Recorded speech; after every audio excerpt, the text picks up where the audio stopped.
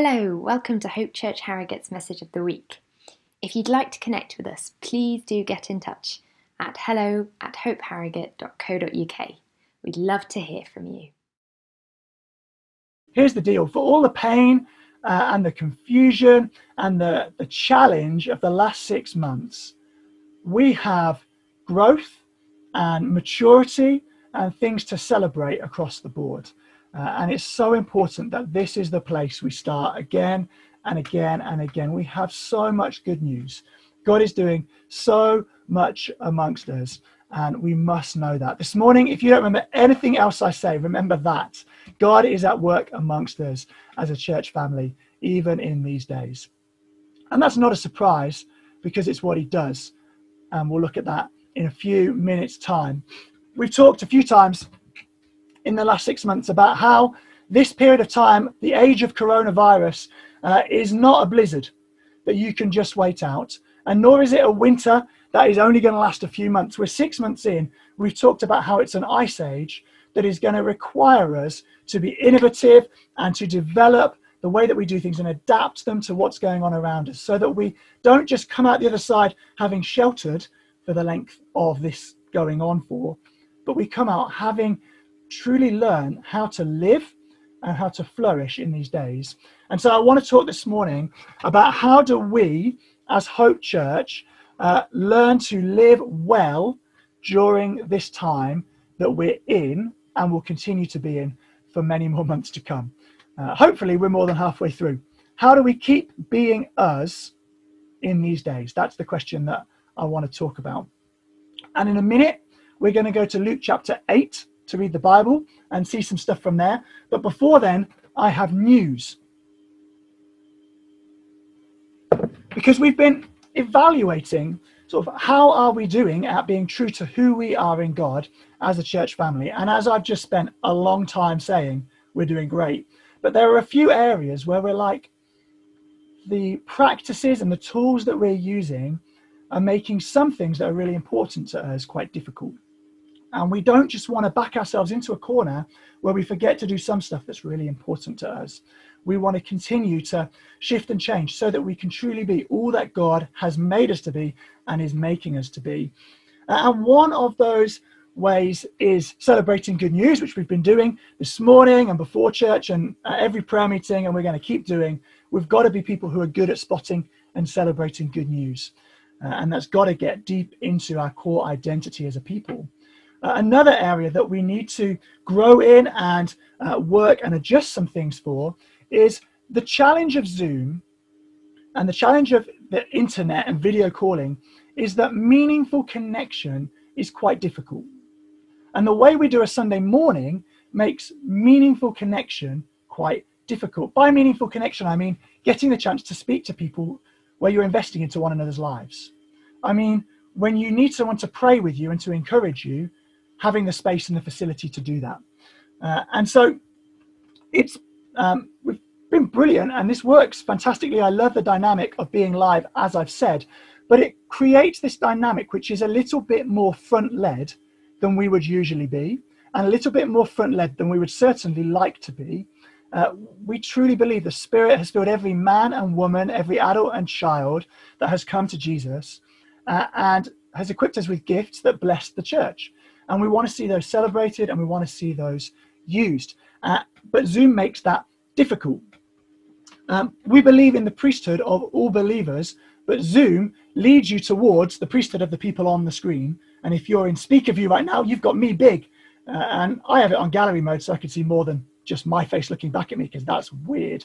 But we don't want to end up in the place where we get used to the people at the front doing it all. We want to be people who do it together. And so we want to find space and find a way where we can minister to one another as we would have done on a Sunday morning. We can respond to what God's doing amongst us together. This is the beauty of the Spirit-filled church. And so we're going to change something from next Sunday to address this. And Gemma and team, as I've already said, have done a brilliant job with the refreshments time, with the random breakout rooms.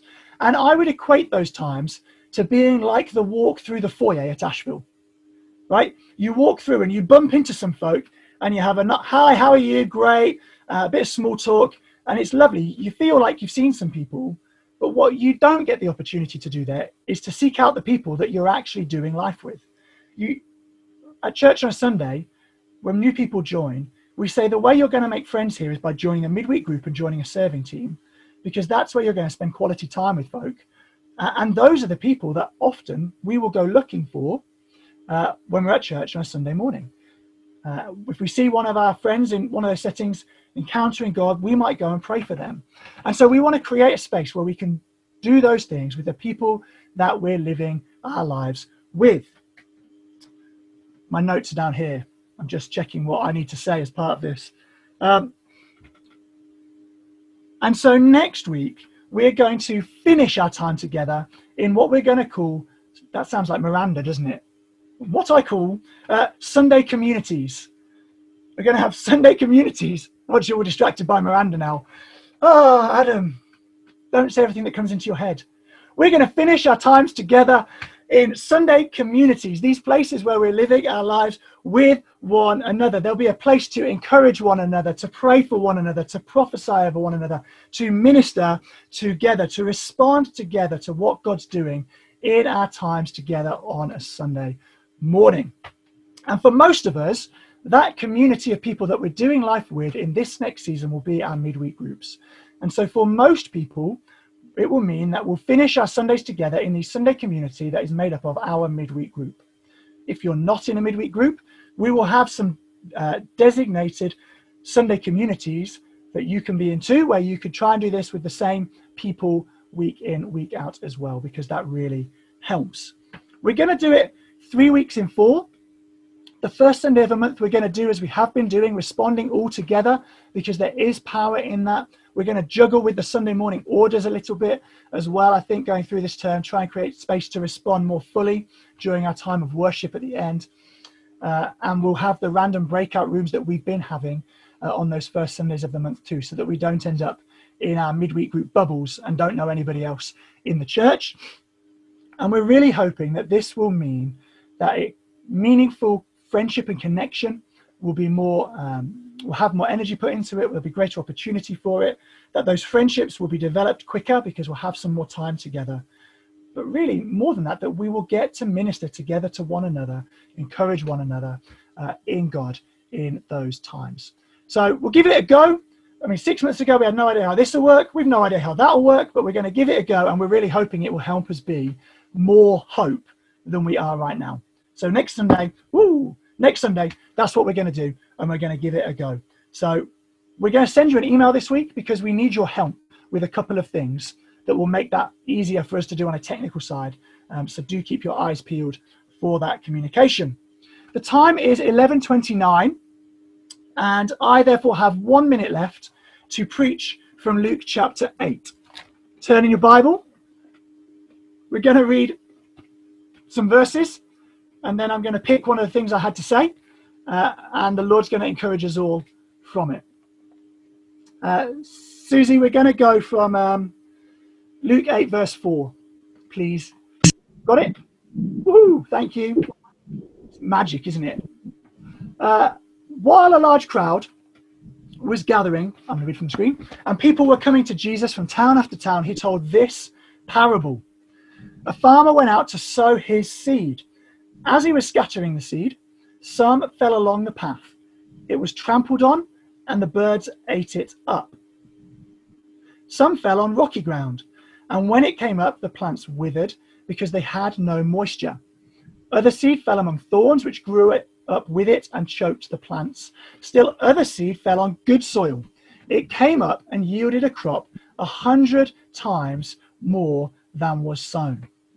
For context, Palestinian farmers apparently would hope for a harvest 7 to 10 times what they sowed.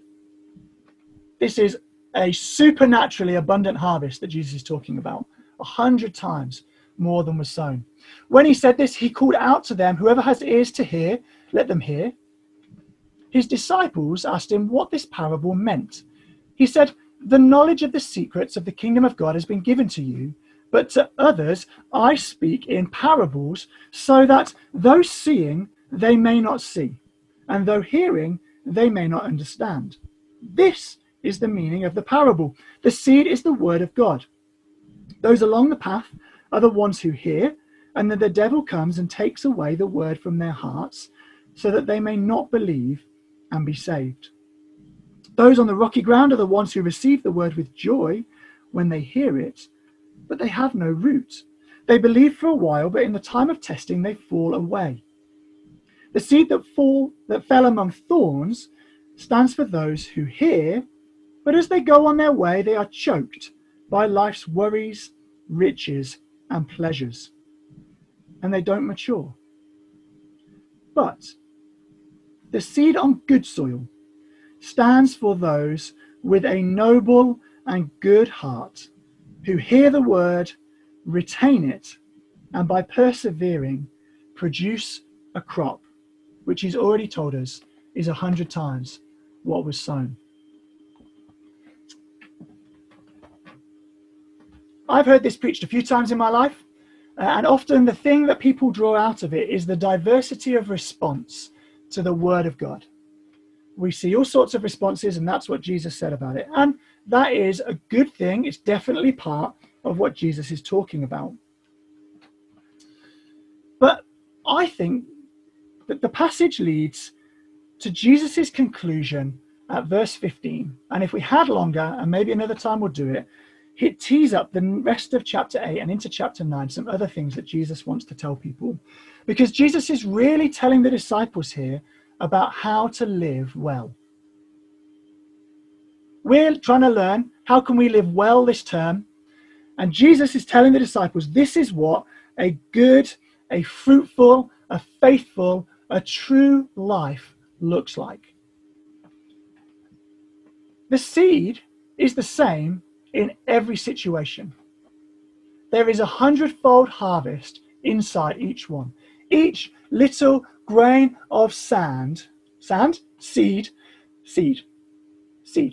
Each little grain of seed has in it the potential for a supernaturally abundant harvest. Everything required for the life that God has put in it is in the seed.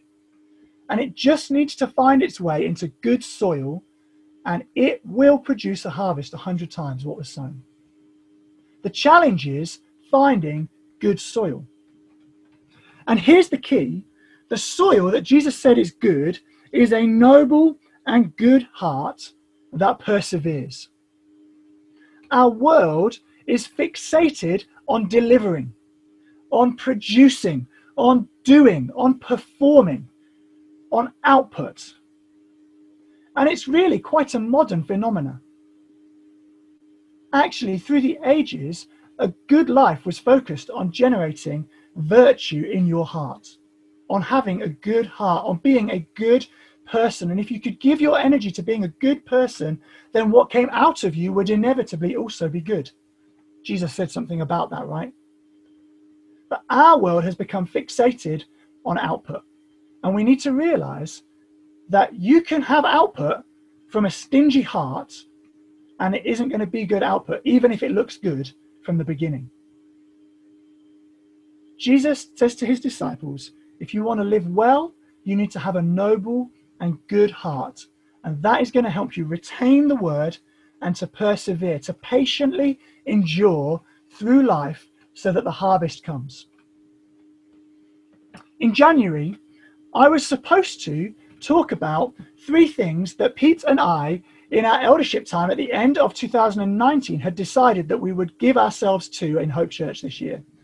And in God, I felt actually I needed to speak about hope on that morning. And if you were there, you'll remember I brought in a tree into the middle of Asheville. I stood it in the middle of the room. It had no leaves on it whatsoever. It looked like a dead stick stuck in a tree, stuck in a pot. And I said to us that hope is about looking. Because if you looked at that tree that looked like a dead stick just stuck in a pot, you would have found that there were buds, even in the middle of winter, ready to burst into leaf.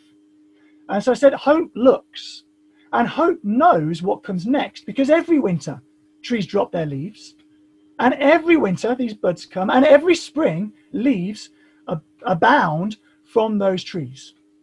Hope looks for the growth, it looks for the life that's coming, and it knows that even though that tree looks like a dead stick stuck in a pot, actually life is coursing through it and it will explode out of it, just like the seed. And that was what I talked about in January before this year. And that's what's happened, right? Life has exploded out, even when all of the things that we might have expected to have done together this year haven't been able to happen. The three things that I was supposed to talk about in January were these. In 2020, as Hope Church, we are going to adore Jesus. We are going to be friends. And we are going to carry hope into every situation we walk. You will have heard us use that language a lot this year, even if I didn't preach it on the first Sunday in January. And we've talked a lot about being friends in the past few weeks. Pete preached excellently on the responsibility of community, which really digs into that topic last week. So I'm not going to talk about that now. I'm not going to talk about carrying hope, because I think we're going to do it more in our series that's to come this term. But I'm going to talk just for a few minutes about the importance of adoring Jesus in this season to come. Because, friends, I just listed 11 things that we've done or that have happened in these 6 months amongst us that are good news and are worth celebrating. And there's a danger that we could equate that, because of the world that we live in, as output. This is what we've delivered. This is how we've performed. But we haven't done those things to perform or to deliver. We've done those things because we love Jesus. And they're the natural things that you do if you love Jesus. You scrabble around trying to make YouTube work so that people can listen to church on a Sunday morning. You work hard so that good information is communicated out, so that people can know and love and adore Jesus. You pioneer new children's and youth stuff so that they can see Jesus for what he's truly like and can adore him, just as we have come to. We do all of this stuff because we adore Jesus.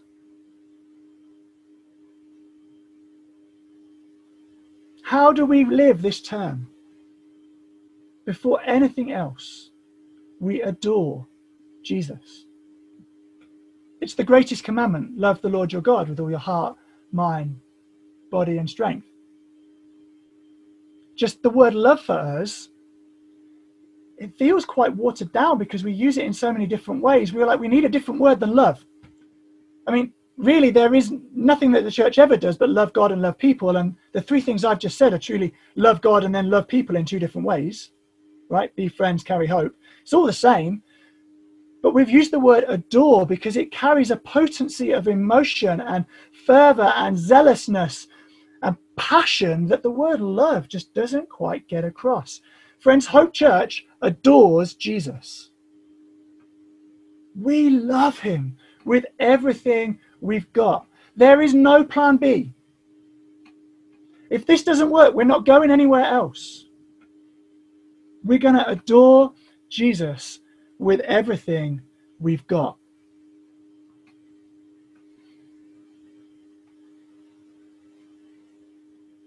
For the seed to have its 100-fold harvest, it needs to find a good and noble heart. It needs to find soil that is soft and is free of competition.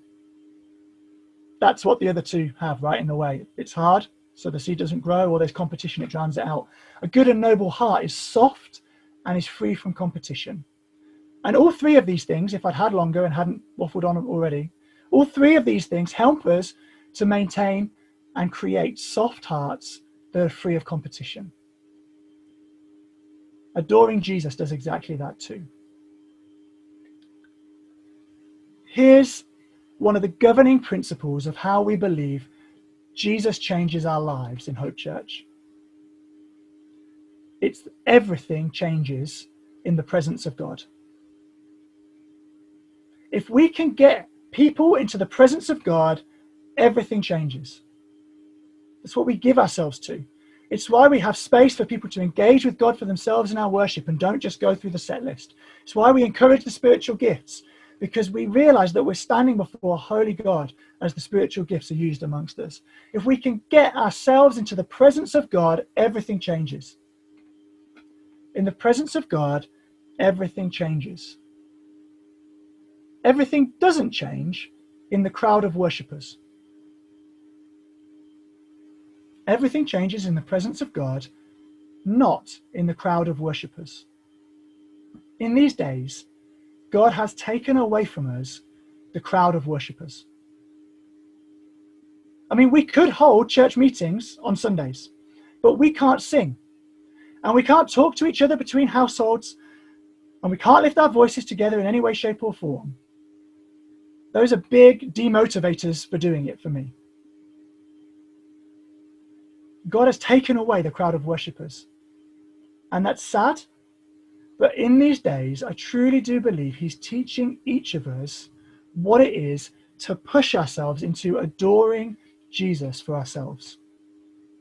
Anyone, and I truly mean anyone, I have seen unbelievers do it, can walk into our Sunday mornings in a packed Asheville and can get caught up in the love of Jesus that's going on around them, in the atmosphere.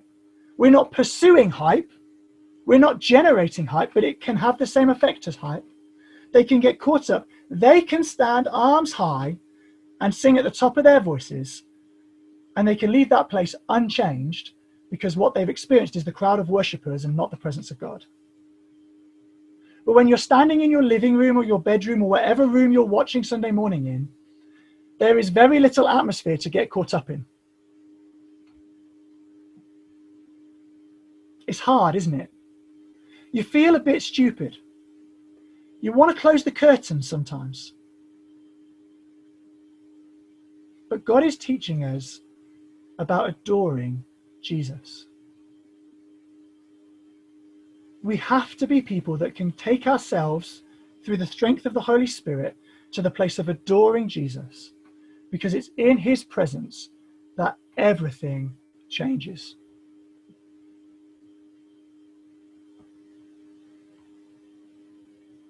In his presence, our hearts are made soft because we realize there is no one like him. We preached hard into wonder this summer. I preached on it. Ben Hansen preached on it. Someone else did something on it. The power of wonder to keep our hearts soft and free of cynicism. As we stand in his presence, we realize that there is no one like him. And it makes us throw out all of the competition in our hearts, that we might fix our love on him alone. It's as we adore Jesus that things change. Friends, I've written a lot more on my sheet of paper. I had nothing on my piece of paper at 3:30 on Wednesday. I knew I didn't have much time on Thursday to write much, and Friday is normally my day off. And I went downstairs because I could not concentrate, and I got a cup of tea. And I came upstairs and I had 45 minutes before going on a Zoom call with Pete Marfleet and John Payne, which was a wonderful thing to do. But I was like, God, I have 45 minutes. I've been thinking about this and trying to find something all day and distracting myself with other things all day. And I just felt him say, come and worship. I took Spotify on, I put my speaker on, the volume went loud. Friends, I worshipped for 30 minutes of the 45 minutes I had. And at the end of those 30 minutes, I sat down and I opened the book where I write down stuff that I feel him speaking to me about when I read the Bible in the morning. And there was this from Luke chapter 8 from a couple of weeks ago.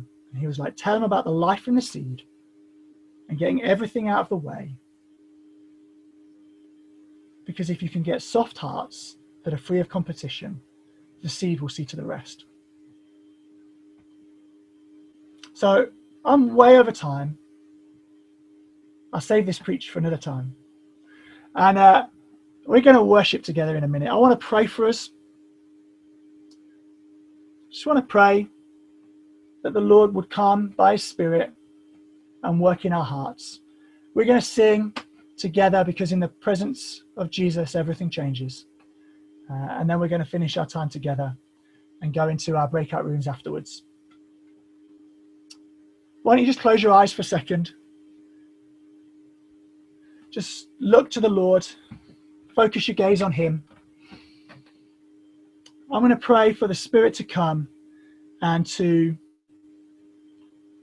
just speak to each one of us. Maybe he wants to clear a rock out of your soil today. Maybe he wants to rip some thorns out of your soil today. Maybe he wants to blow your mind with how good Jesus is again this morning. Just allow the Holy Spirit to work in your heart right now. Keep turning your gaze back to him. You get distracted, don't we, when we do this, but just keep turning your gaze back to him. He is good and he is with us. Holy Spirit, come, I pray. Fill each one of us right now. Show us the state of our hearts. Soften our hearts. Help us to clear everything out, all the junk that would get in the way of the supernaturally abundant harvest that your word will bear in our lives. Lord Jesus, we want you to be first above everything else. We want to see your kingdom come. We want to see you lifted high because we adore you. You've won our hearts to yourself.